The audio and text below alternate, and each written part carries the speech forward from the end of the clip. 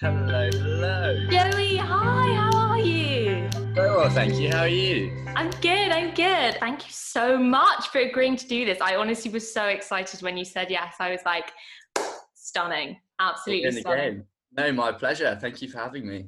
I think there's going to be some good juice because I feel like you're a high energy person that gives a massive shit about this kind of thing.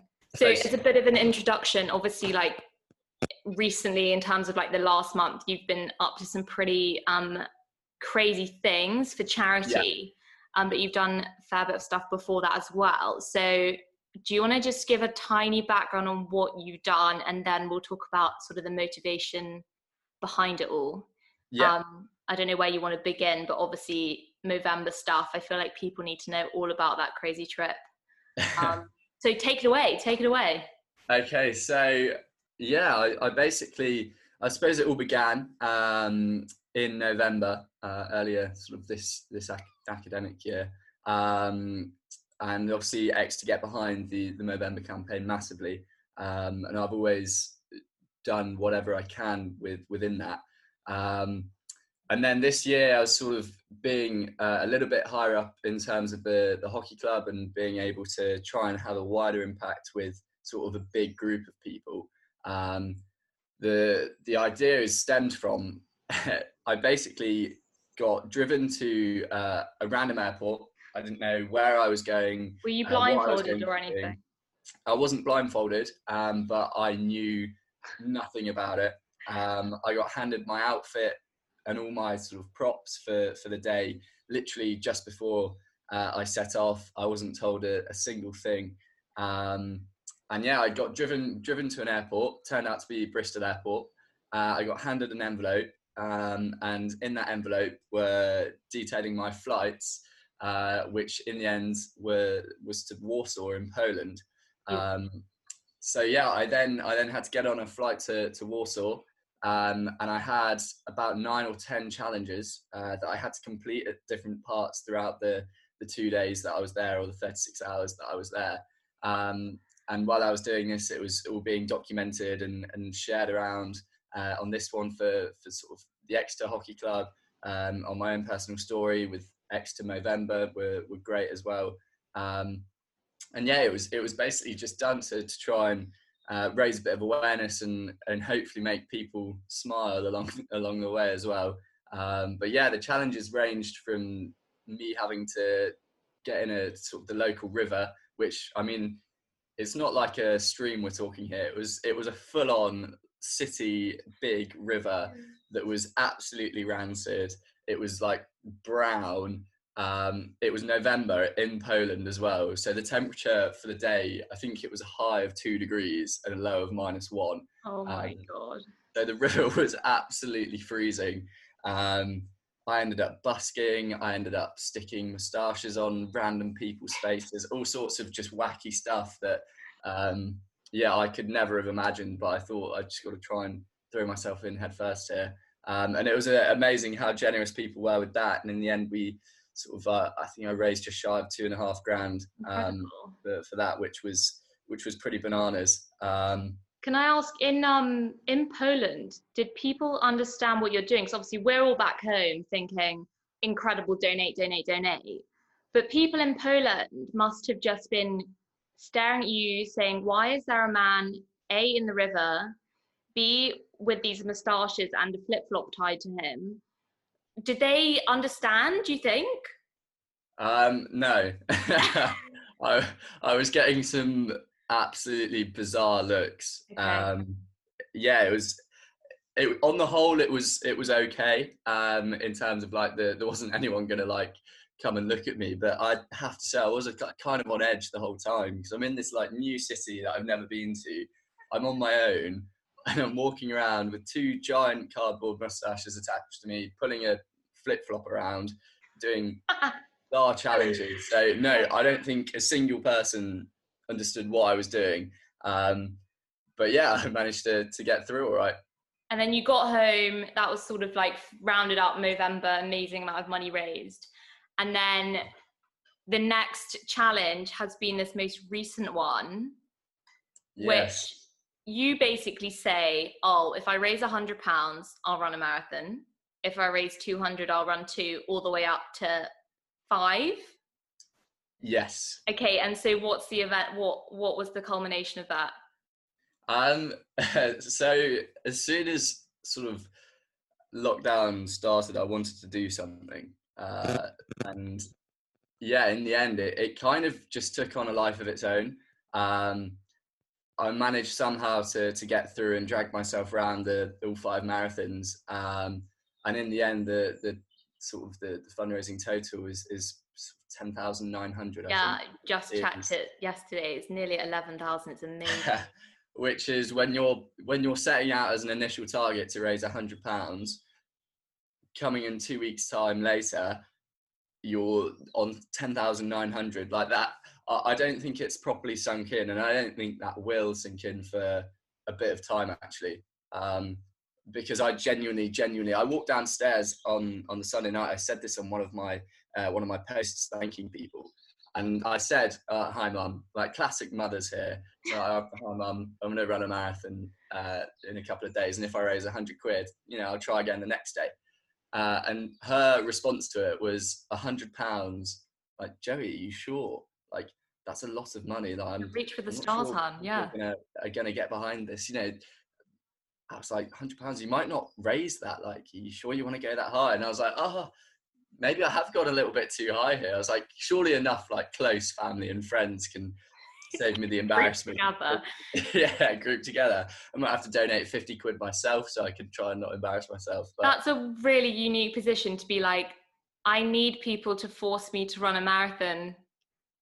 Whereas normally it's like, I'm doing the marathon, please donate what you can. It's like, I'm in a position now where I haven't trained for one, but I kind of really want to run one tomorrow. So can everyone donate? Yeah, it was a very strange scenario. I mean, whilst I was sort of, I get kind of my most creative. I'm sure there are so many people who are listening to this thinking exactly the same. When they have other stuff to be doing, they can get beyond like the most creative, wacky ideas ever. So I had about a week or so before, I had the most coursework I've ever had in. I was going to ask, for context, so you're in your final year, you haven't actually finished your degree yet, right? And you're sacrificing a whole week in exam period. So what stage are you at academically on this Sunday, before you're off? So on the Sunday, I had finished, I had about 9,000 words due on one day. And I tend to leave things quite late. So I ended up doing sort of 3 all-nighters. I had 3 different assignments in. And I just plowed through in sort of 3 days, not much sleep sort of thing, just get it out of the way. And then I've got a bit of a break, and then I had an exam, I think it was on around the 23rd. But I sort of like, I was like, I've got a bit of a break. I mean, if I leave it to the last minute, I'm going to leave it to the last minute. So I may as well try and, I've got a slot here that could work. It's interesting because I did London 2019, so a year ago, and I am a list A-type human being who wrote my schedule, my training plan on Excel. I did my carb loading the night before my long runs every fortnight for 6 months. Sleeping, I was very strict, in bed at certain times. And you took the whole like rest, recovery, refuel, and just pissed all over that and decided I've had no sleep. I'm not really fit. And also I can only go outside once a day, so might as well make that once a day 8 to 10 hours. So you did, so you completed it, which is like genuinely incredible. You're now in this elite club with like Eddie Redmayne, Greg James, what was it, Pedal to the Peaks, just all of these amazing people, and you're so firmly in that club, which is just phenomenal and so massively well done. And your stories, even though I could tell you were struggling at times, they kept us going. We were running around being like, have you seen what Joey's like, where he's at? Has he finished? And we just loved it. Honestly, it was such a good dose of happiness. So what did your mum, I mean, I presume you were living at home when you were doing these runs. What on earth were your family thinking? I mean, my parents sensibly tried to persuade me not to do it. I mean, they sort of saw, yeah, I mean, you spoke slightly upon like your preparation there, and you're a far better person than I am. I My mentality was kind of, I mean, I didn't have time to train for a marathon, let alone have time to train for five. I mean, you can't. I mean, my mate texted me saying people train all year to do one marathon. Mm-hmm. Like, you're not going to be able to complete this. And it was a completely like fair comment. If I knew what I know now, I would most certainly think twice about sort of just yeah, five. But they tried to persuade me out of it. But I think they were kind of seeing my, as you say, my preparation. I mean, 3 days before the marathon, I was up at 8 a.m. handing in a piece of coursework. The next day I'd end up waking up so late because my sleeping pattern was on another planet. I'd wake up at sort of 12, get out of bed at 2. I'd have 3 hours sort of chilling around, and then I might have a beer or something. So it wasn't even like the training or the prep was completely gone. So yeah, my parents they know me well, but even they were going like, this is just stupid. And it would be fair to say you're not one of those runners. You're not someone who regularly runs like 10 miles, 10K, 15 miles. No. I mean, I don't get me wrong. I quite enjoy running, but the furthest I'd ran in sort of I ran a half marathon just 2 years ago. The furthest I'd ran since then was a 15K I did about 2 weeks before this, and I had blisters from that, and like my legs were absolutely shot for like 2 days. So I really don't know what I was thinking. But no, like, I enjoy running, but I'm not huge into it. I mean, in the first day, my captain of my hockey team said, "Fellas, Joey's running his first marathon today. Just to put that in perspective, he's going to spend more time running today than he did playing hockey for the entire season." So good stat. Lovely stuff. Yeah, it was an interesting thought process for me. God, so you had no time to think about it, which was probably in hindsight quite a good thing. Yeah, most certainly. You hadn't trained for it, so there has to be quite a big motivation behind all of this crazy activity. So obviously you were raising money for Mind with the running, and you were raising for the Movember cause in November. So obviously massively focused and centered in mental health, and I'm incredibly passionate about that too, and I know you are. So what was the sort of motivation, and share as much or as little as you like about why you felt so compelled to put yourself through hell twice? I think a big thing of kind of how I like to do things is very much, if you're going to do something, then let's do it. Like, let's go for it. And sort of a second sort of idea off that is, if you're in a position to be able to do something, then I think it's really good and it's actually right that you do something, however little or big it may be. But on both occasions, I felt that I was able to try and do something a little bit wacky. And I wanted to try and do something. I mean, the Movember and the first idea of going to Poland took on so many different people's ideas and just a snippet of what they thought and a snippet of them. And it all came together for this sort of quite extravagant idea that probably only a uni student would ever think of and then actually pull through with. And then for sort of the marathons one, I feel passionately with this because so many people are doing so many fantastic things, especially at the moment. You've seen all the brilliant work for the NHS charities, which is absolutely incredible. But I hadn't seen anything that had been done for mental health charity. And I felt that it was kind of just being pushed to one side slightly, understandably, but never correctly in my view. And I just wanted to try and hopefully, as a first and foremost, everyone is going through something that's pretty tough and they've never been through before. So if I could give something that people would just make them smile, or someone even texted me afterwards and said it just allowed me to tell the days apart again. something like that was sort of reward enough. And I was hoping that people might just enjoy it and have a little chuckle. Hopefully not think, who's this idiot on my Instagram feed again for the 5th day in a row, clogging it up. But yeah, I was hoping if I can make people smile and then hopefully raise some awareness, just get it back on people's minds and talking about it. And then if we can raise a bit of money along the way, that's an added bonus. So yeah, I just felt like it was the right thing to try and do. I mean, for me personally, my sort of relationship with mental health, as so many people, it has affected me massively. I've had family members who've had mental health issues. I've had family members who sort of it'd be unfair to say that they're close family, but I've had a family member who's committed suicide. My dad's friend and colleague this year committed suicide. A gentleman, a friend in the year below at school committed suicide. And it's something that it really sort of affects me. A friend of mine who I sort of looked up to when I was younger, he's an absolute hero. He unfortunately lost his mum to motor neuron disease. And I thought the way in which he was dealing with it was amazing. I must have been about 14 perhaps. And it sort of a few years later, we were in the pub together, and he completely opened up and he spoke about how he tried to commit suicide himself.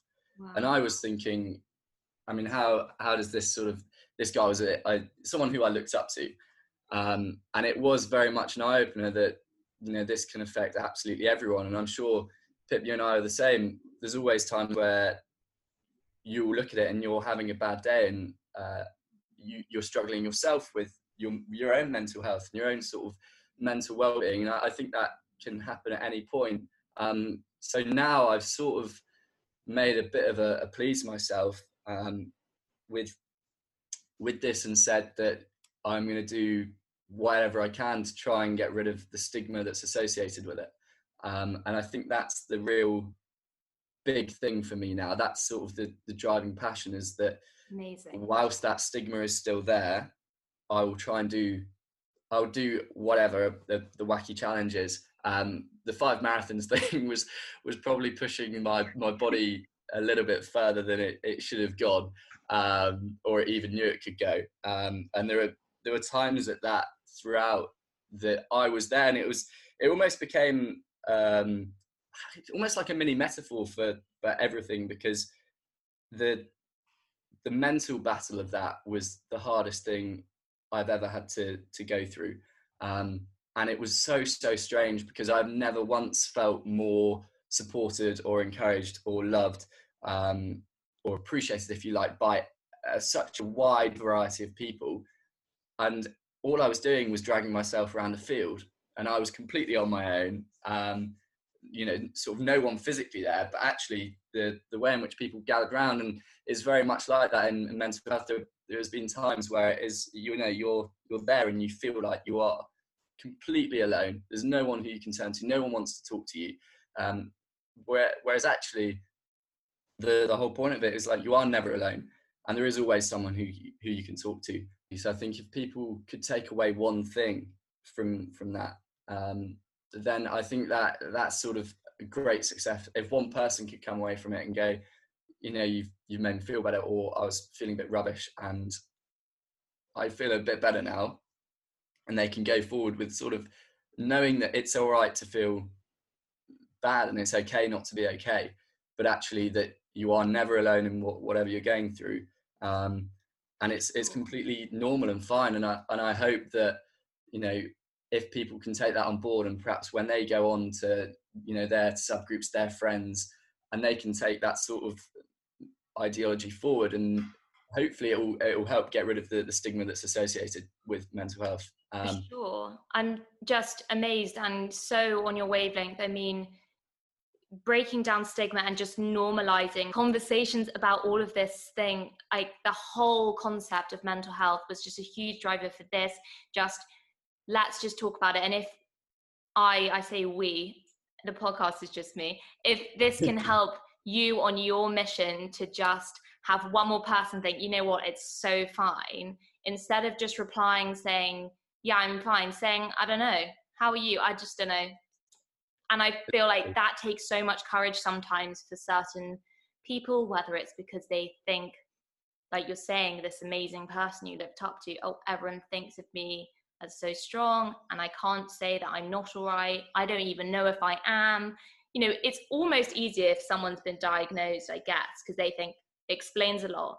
But actually, probably a figure double, triple that are suffering with no answers, no medical diagnosis. But it's fine. It's not as if you're broken. And I have a real automatic admiration for anyone who just enjoys speaking openly or doesn't enjoy it but pushes them to do it. And I wrote in my notes for you how I wonder if you agree, but for me, I'm a big believer in the harder something is to talk about, the more good that is to be gained from talking about it, because that tiny bit of sort of pushing yourself an extra inch in conversation and saying, yeah, I have some really dark days and I will be fine to tell my friends that actually, you know, it's a bit cloudy in my head today and whatever. And I feel like the ratio of opening up to positivity gained for so many people, not just that person, is vast. And I so wish everyone knew that. So even if there's, you know, 5 people who listen to this podcast, which there won't be because you're a popular guy, I'm just using you, that feeling of, God, it is actually so normal and so fine. And if I'm suffering, everyone else around me too might be. And I'm in the same situation. I've had a hugely long, irritating battle with my head. I like to just think of it as like almost another person. I live with people who suffer too. My best friend in the whole world, she lost her brother in incredibly tragic circumstances and her dad in 18 months, and she is a ray of sunshine. And I think, God, I just want to wrap up all of those people and just squeeze them and tell them, you know, you can genuinely talk to me whenever you want, because if there's one thing that helps, and it doesn't cost money, it doesn't cost anything resource wise, it's just a conversation. And I'd like to ask you, apart from obviously donating to these incredible charities, and I'll definitely put up all the links to your charity stuff you've done, what do you think is something people can do, everyone can do, whether they suffer or have people around them who might? What is something they can do that does not involve money or knowing anything in particular, but something they can do to make themselves known as like I'm here? I think it is sort of, as we've mentioned, conversation and talking to people is absolutely crucial. I mean, it's the best medicine for a lot of helping with people's problems. And the more approachable that you can be, the better. And I think you can look at it from quite a close point of view. And you know, if your friend's gone quiet for 3 days or 2 days, just drop them a text or give them a call and ask them how they're doing. If it's from a business point of view, perhaps just make sure that you're as open as you can be, and that you're engaging with their, you know, with whoever it might be, as regularly as possible. And if there is ever a case where you can show your support for mental health and show your openness and your willingness in whatever way that might be, it might be just sharing your thing on your social media account, or you know, doing something in a business meeting or at a sports club, then do that, because it's all going to that helps tackle the stigma, and that helps take away this big taboo that I can't talk about how I feel, or that no one sort of wants to listen to me, or it's not sort of right to speak to you. The more we can take away that stigma from the very offset, the more approachable people will be within themselves about talking about it, because it's not an issue anymore. It's normal, and that's absolutely fine. So again, it's just, if you can try and tackle the stigma, and if you can just make yourself as sort of open as possible, I think they're the best 2 ways. Amazing. I so agree. And I also think this whole stigma with mental health, if that comes first, the knock-on effects are vast. So people say living with a disability, say they have had some, life-changing injury, but they're too scared to, tell people that they had to adapt the way they live, or other things which are health related but are not necessarily mental health related. If there was less of a stigma about mental health, there'd be less of a stigma about all of those things as well. And people wouldn't feel like they had to really go out their way to make it known that it's normal what they're going through. And mental health, for sure, in the last however many years, rise of social media, it's all not helped. It's contributed to a huge peak in that. But it's been around forever. I mean, it goes back generations and generations. It's always been there, and it's only now that people are starting to talk about it. And I don't know about you, but if anyone wants any like amazing sort of resources, and not necessarily charity based, but just comforting words, Bryony Gordon's podcast, Mad World. I don't know if you've listened, Joey, but it's amazing. She has episodes with Prince Harry and Stephen Fry and Mel C, and they just talk, and they sit down and they talk about their journey with mental health as if they have spoken about their first child, buying a home, how their knee is, dodgy shoulder. And that's what I want for the people I know and love, and for everyone. I want them to feel like they can give an update on their headspace, just how they can give an update on their whatever ligament they've torn in their ankle. And that's the dream for me. And especially, I think our generation have gone leaps and bounds in getting that conversation to a place where it's much more comfortable. But I feel like our parents' generation don't necessarily suffer any less, but have a lot more in the way of speaking about it and kind of feeling the same level of, okay, no, it's fine. Of course I can talk about it, and there are the resources there. But from your point of view as a man, why do you think that it is, you mentioned just a few awfully tragic deaths that you've had close to you.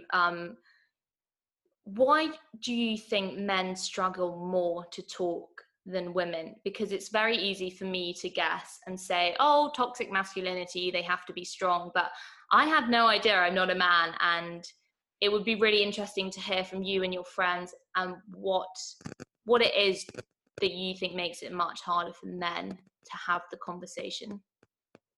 Yeah, I think it's really interesting. And I think it's important to note that each person is different. So each individual will have different reasons. I do think it does come down to a lot of the time the age-old sort of feeling of, I think there's this imagery that you do have to be strong, and it's that air of vulnerability that you're putting yourself out there. And when you show vulnerability as a boy, more often than not, that often in sort of your instinct opens you up to more vulnerability and perhaps more abuse. And that's the last thing that you want if you're feeling sort of like you're struggling with something. So I think it is showing vulnerability as a full stop in general for men is quite tricky, because it goes against sort of the nature of how they live their lives on the whole. I think it's completely wrong, because I think if you show vulnerability, it's actually one of the strongest traits you can have. Couldn't agree more. So I think it is that, but it doesn't feel natural. And until you've done it, you bear that sort of load on your back, and you're carrying it with you, and that's only getting heavier. But in opening up and just sort of passing it on and help sort of having that, again, you are having that vulnerability there, but you share it. The problem is completely shared, and that weight isn't just carried by you now. It's sort of made a lot easier because you're doing it with other people. But I think it does come down to that for men, with sort of that vulnerability. Yeah. But do you think that sharing and opening up, even if it's a tiny bit, the first time is the hardest, and then once you've done that, it gets easier. My word, yeah. I mean, I think it is, yeah, the absolute hardest thing. I think it's petrifying. I mean, I'm sat here in a grey t-shirt now, and I would be sweating through it all the way if I were to do it again. You know, I'm trying to think of the instance where sort of the first time where I completely opened up, and it is completely petrifying, because you do feel like, although you're not giving your entire, the key to your body away and the key to your life and everything about you, you are giving a little bit of you. You're opening up completely, and that's scary no matter who you are. And yeah, I think that the first time is by far the hardest, by far. It's Yeah. petrifying, but the reward you get from that is like a feeling of liberation almost. You're completely free from what you've been carrying, and then from then on, opening up a little bit more the next time will become that bit easier and that bit easier until it becomes natural. Amazing. I so agree. And do you know what? I don't know about you, and some people have relationships with their families where they feel like they can say anything and everything. But for me, the biggest fear was in telling people close to me. And initially, I found it a lot easier to tell someone with a little extra distance. And so my best friend's mum became someone I spoke to. And I think that caused huge hurt to my own mum, who thought, oh my God, my daughter can't talk to me. But it's that feeling of, but you've done everything you can to protect me and to make sure I don't feel like this about myself or about life or about others. And I've almost failed in, and you just feel like you can't hurt the people closest to you. And it's so much easier to go round about a tiny bit. And it's something I'm improving and feeling a bit more relaxed with. But I would say to anyone who thinks, oh, I couldn't do that to my mum, I couldn't do that to my dad or my sibling, just start a bit further afield, start with a friend, and they might say, oh, I had the same thing and my mum was just confused, she didn't understand, or, and I mean, there was a really just awful, when I was in year 9, a girl my age, she took her own life. Both of her parents were doctors, and they probably thought, fuck, what did I do wrong? But it's not that. It's that feeling of, I can't let the people who've tried so hard to make sure my life's great, I can't let them down like that. But what I would say to anyone is just, you absolutely have not. But if you don't feel comfortable going straight to the woman that born you, try a bit further afield first. It's so much easier with a little extra distance, but it can be just as cathartic. And if you're speaking to anyone, that is so much better than talking to no one. Even if someone I didn't really know reached out to me, I'd think, God, they must really want to talk. And so that's absolutely fine. That's absolutely great. And I encourage it massively. And I've so much more admiration for someone that bravely talks about, even gives a hint about what they're going through. I mean, I'm equally proud of my friends who land amazing jobs and do amazing things, but it's that you have so much more to lose, in your opinion, and I just respect and admire those people so much more. And if they can do that with their own brain, I feel like their life just opens up to so much more and starts a new conversation somewhere else, and has this, I mean, in the time of coronavirus, this R value, which is just like, if that one person talks to one more person, we're all good. Like, it's great. Right. There's nothing to be lost, in my opinion. There's absolutely nothing to be lost from a conversation. I really hope people share that. Yeah, absolutely. I think the point you make there is super important, and it does not matter who you talk to. It could be someone who, it could be a helpline. It could be the what, let's say the Samaritans or the Mind helpline, or it could be a GP, or it could be, as you said, a distant family member, a distant Someone really independent. Exactly. It could be anyone. And I think it's so long as you're talking, then you will get better. I firmly believe that.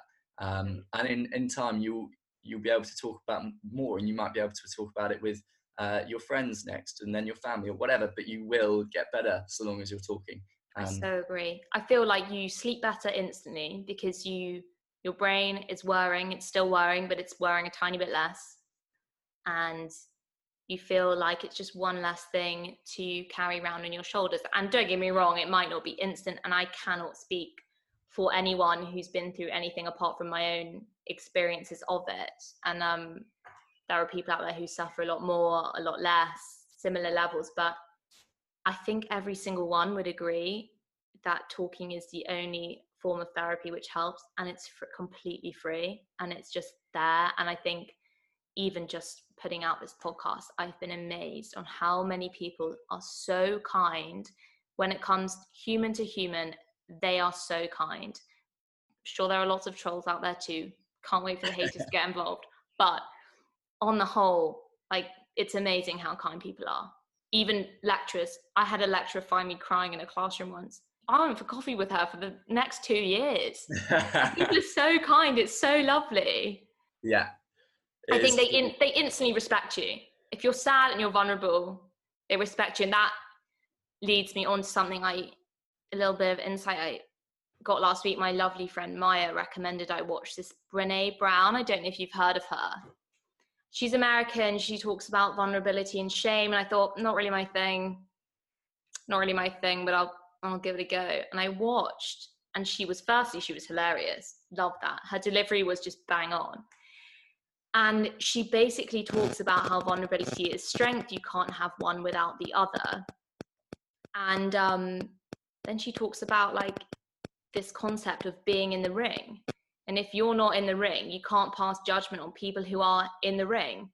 So if you're brave enough to put yourself out there, you should not be paying attention to anyone from outside of the ring. And you'll more often than not find that words from people inside the ring are only encouraging, because they know exactly what you're going through and exactly what you're dealing with and how much strength it's taken to get there. So for anyone that thinks, oh, I can't do that because, you know, people don't expect it from me or they'll judge me. Well, if they're not in the ring, their opinion doesn't count. I think it's so good. Should we do some questions? Because lots of people wanted to hear all the good juice from you. I can't believe that people actually come in, ask questions. Yeah. Oh my God, I've got like 12. I'm just going to pick a few. My word. Okay. How much did you want to quit? How much did I want to quit? I would say, when was the worst bit? There was a point on every single day where I didn't think that I could finish that day, let alone do the whole thing. From about mile 7 on the first day, that was when my body started to hurt. Yeah, I wanted to quit. I say my body wanted me to quit, but there was a point on day 2 where I got a donation come through, an anonymous donation. Tuesday morning, I felt absolutely horrendous. My body was all over the place. My mind was sort of wandering on to like, how am I even going to get through today, let alone the next days? And the donation simply read, "Thank you, from a mother who lost her son, whose struggle was too much." And I think from that moment on, I kind of accepted that what I was doing was actually had some importance to it and was potentially going to be able to actually help people. In a very small sense, it might have been one person, 2 people, but I knew that from that moment on, that there were people who I had never met before in my life who were watching this and taking comfort from it.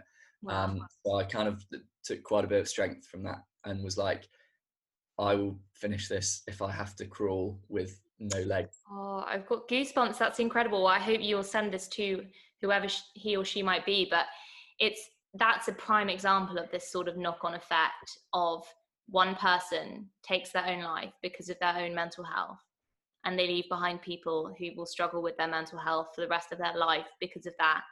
There is no conversation which can't help, because it's everyone is so affected. And my amazing best friend Molly right now, her and 9 of her beautiful friends from Edinburgh are hopping, skipping, cycling, paddleboarding, running, walking 1,000 kilometers between them this week for the Encephalitis Society, who do amazing work with the brain, and how she lost her brother.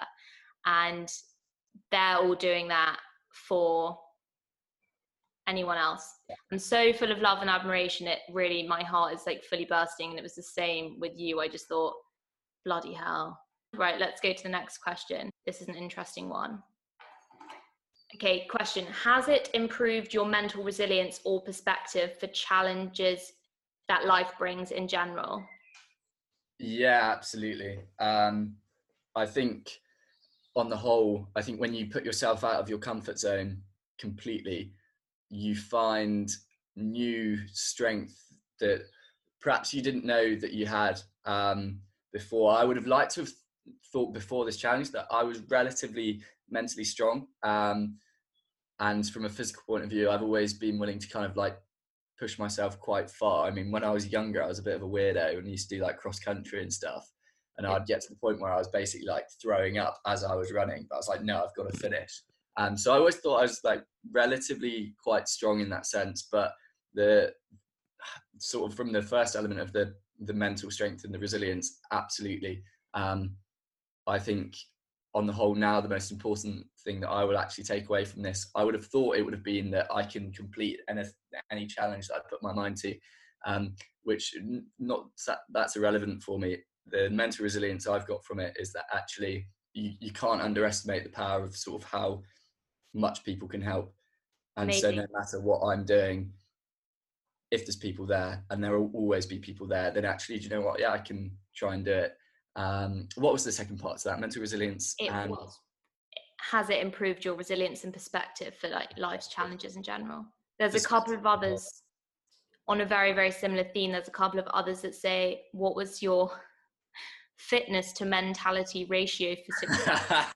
And also, how do you get to the stage where you actually believe you're capable to run a marathon when it's impossible to think of running 5K? So if you want to just expand on the whole mind over matter, mindset over fitness, which we know was a tiny bit of a thing here.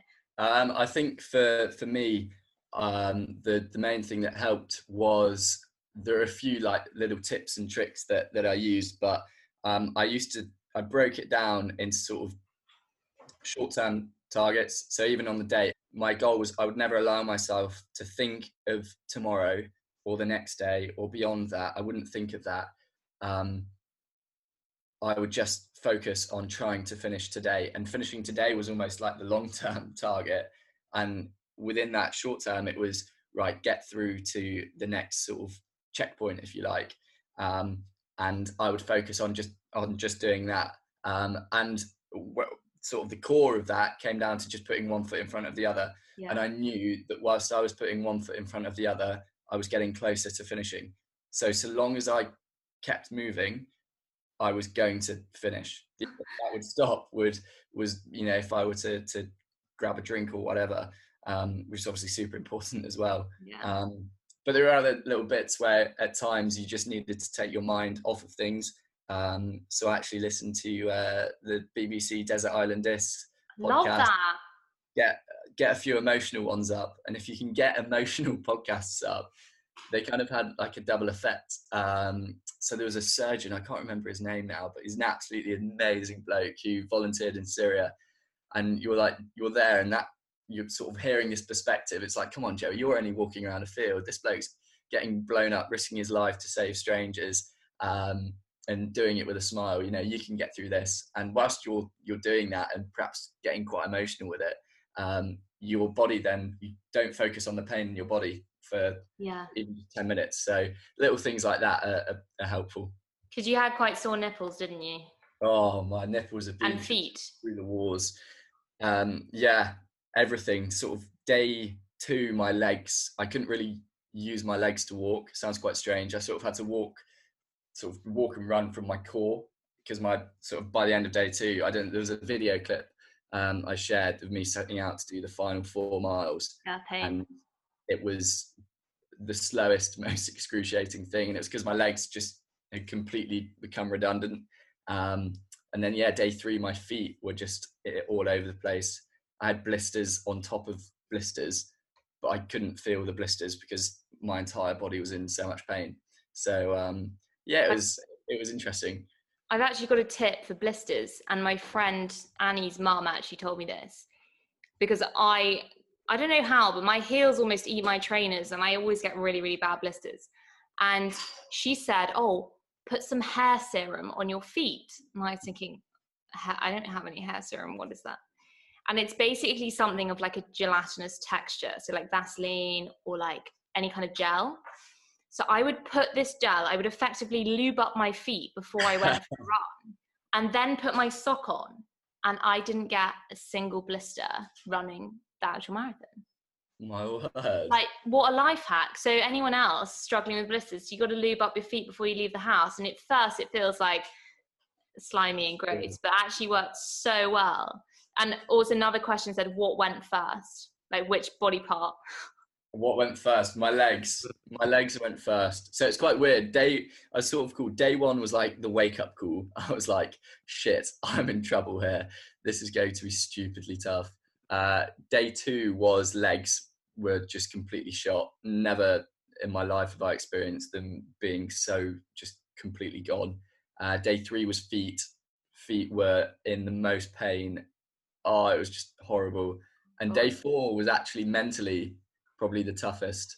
There was a point at day four where I was about mile 12 and my body kind of just collapsed. But I don't think it was the worst my body has felt. But my head, it was kind of got to the point where it's like, I haven't embarrassed myself anymore. I've done 3.5 marathons, which is still like quite a good shift. Quite, and yeah. I seriously struggled then. That was the only time I like collapsed sort of out en route on the field. So yeah, that was tough. There was a different challenge each day. Set for sort of day one was a wake up call, and day five was pretty surreal. Especially with all the support that came in over that day, with the amount of donations and messages and what the hockey club did. Yeah. So amazing, that whole massive family behind you. And I saw, because it's obviously Mental Health Awareness Week as we're speaking right now, and all the club putting all of their You Are Not Alone stuff together is so touching and amazing. Quick question on your route. Strava told me from my eyes that you ran one particular route about 20 times over. What on earth? That is so boring. Yeah. What? Yeah, it was tricky. Obviously, I didn't, with the lockdown going on, I didn't want to upset anyone by thinking that I was just taking liberties and doing what I wanted. So I'd go from my house to the field, round and round this field, for about, it varied in time and distance, but about 4.5 kilometers. And then I'd sort of whip back home, get a drink, and then go back again. And then I do that circuit 6 times in the day. And then for 5 days. So That's it was amazing. Going around this field was, I know it like the back of my hand now. Next question, can anyone run a marathon? Yes. I so agree. Yeah, I genuinely believe that you can run a marathon. I think dependent on, I'd recommend training, but depending on how much training you've done, so long as you've got a good reason to run, that would be the main thing. I think you can always do it, but your reason's got to be worth running for, and it's got to almost be bigger than each step that you're taking. Sounds quite cliche, but you'll finish it. I think it's definitely a mentality thing, and I think training makes it easier, but it's always going to be hard. Kipchoge finds it hard. It's always going to be hard, but how hard it is maybe improved by training a little bit. I don't know about you. You got quite emotional when you were running? I remember bursting into tears at mile 15 because the crowd went away and I just had goosebumps all over my body. And I, for the first time, just remembered why the hell I was there and doing it. And I stopped checking. I was pace, check my pace. I just thought, oh my God, I am so overwhelmed with emotion, and not just for my cause, people around me and it's different for you because you're obviously on your own, but seeing what everyone else was doing it for, I just thought, there is no way in hell, if my leg falls off, I will stop. Absolutely no way. For me, it became 70% mindset from that moment. And then towards the end, it was just 100% mindset. If you've got the motivation to do it, you're going to do it. But your body does not dictate the rules at this point. Yeah, exactly. I think almost from a physical point of view as well, irrespective, training is so important. Not underestimating that, and as are your nutrition and whatever. But the more training you do, the quicker you'll probably run it. And then up to sort of mile 18, 19, it does not matter who you are or what speed you're going. Those last few miles are incredibly tough mentally, and the speed in which you go will obviously be determined by how much training you've done and whatever. But I don't care who you are, those last few miles are really tough. Really tough. So agree. Question, do you struggle with your mental health? I would say I have in the past. I'd like to think I'm in a pretty good place now. I'm pretty good at talking. I'm an open book. I would like to think anyway. I would like to try and practice what I preach here. But no, I think I have in the past. I've always been quite lucky where I have been able to talk to people, and I've sort of found comfort in that quite early. But I think, just like everyone else, there are times where I do struggle with my mental health. There have been times in the past where I've struggled with it a lot.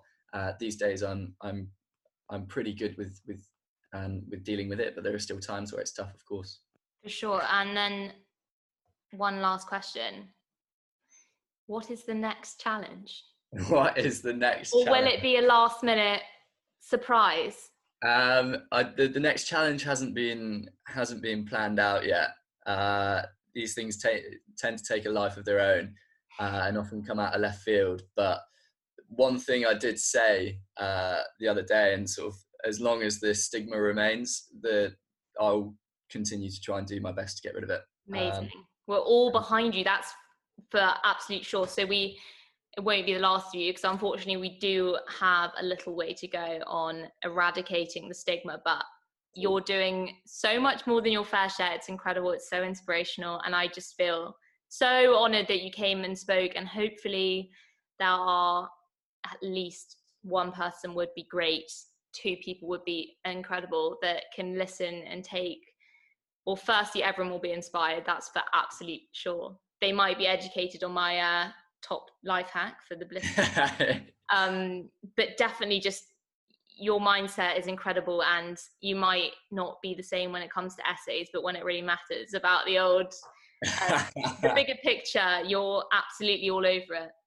And then one last thing from me, and I haven't given you time to prepare an answer, but we can edit out any silences. What is something you've sort of read or heard or chatted about recently that's really sort of made you think twice? What's something that's really clicked with you? Interesting. In terms of fighting sort of mental health, or to do with mental health, or literally anything. There's one, Nelson Mandela. It sounds quite strange. He's a bit of a geezer for me. I actually, this sounds properly weird. I have a poster of Nelson Mandela sort of dancing, sort of smiling, dancing in my room. And it's the first thing that I see when I wake up each morning. And the thing that gets me sort of every time, I think that bloke went through hell and back for, I can't even remember how many years. A long bloody time. A long time, decades or whatever.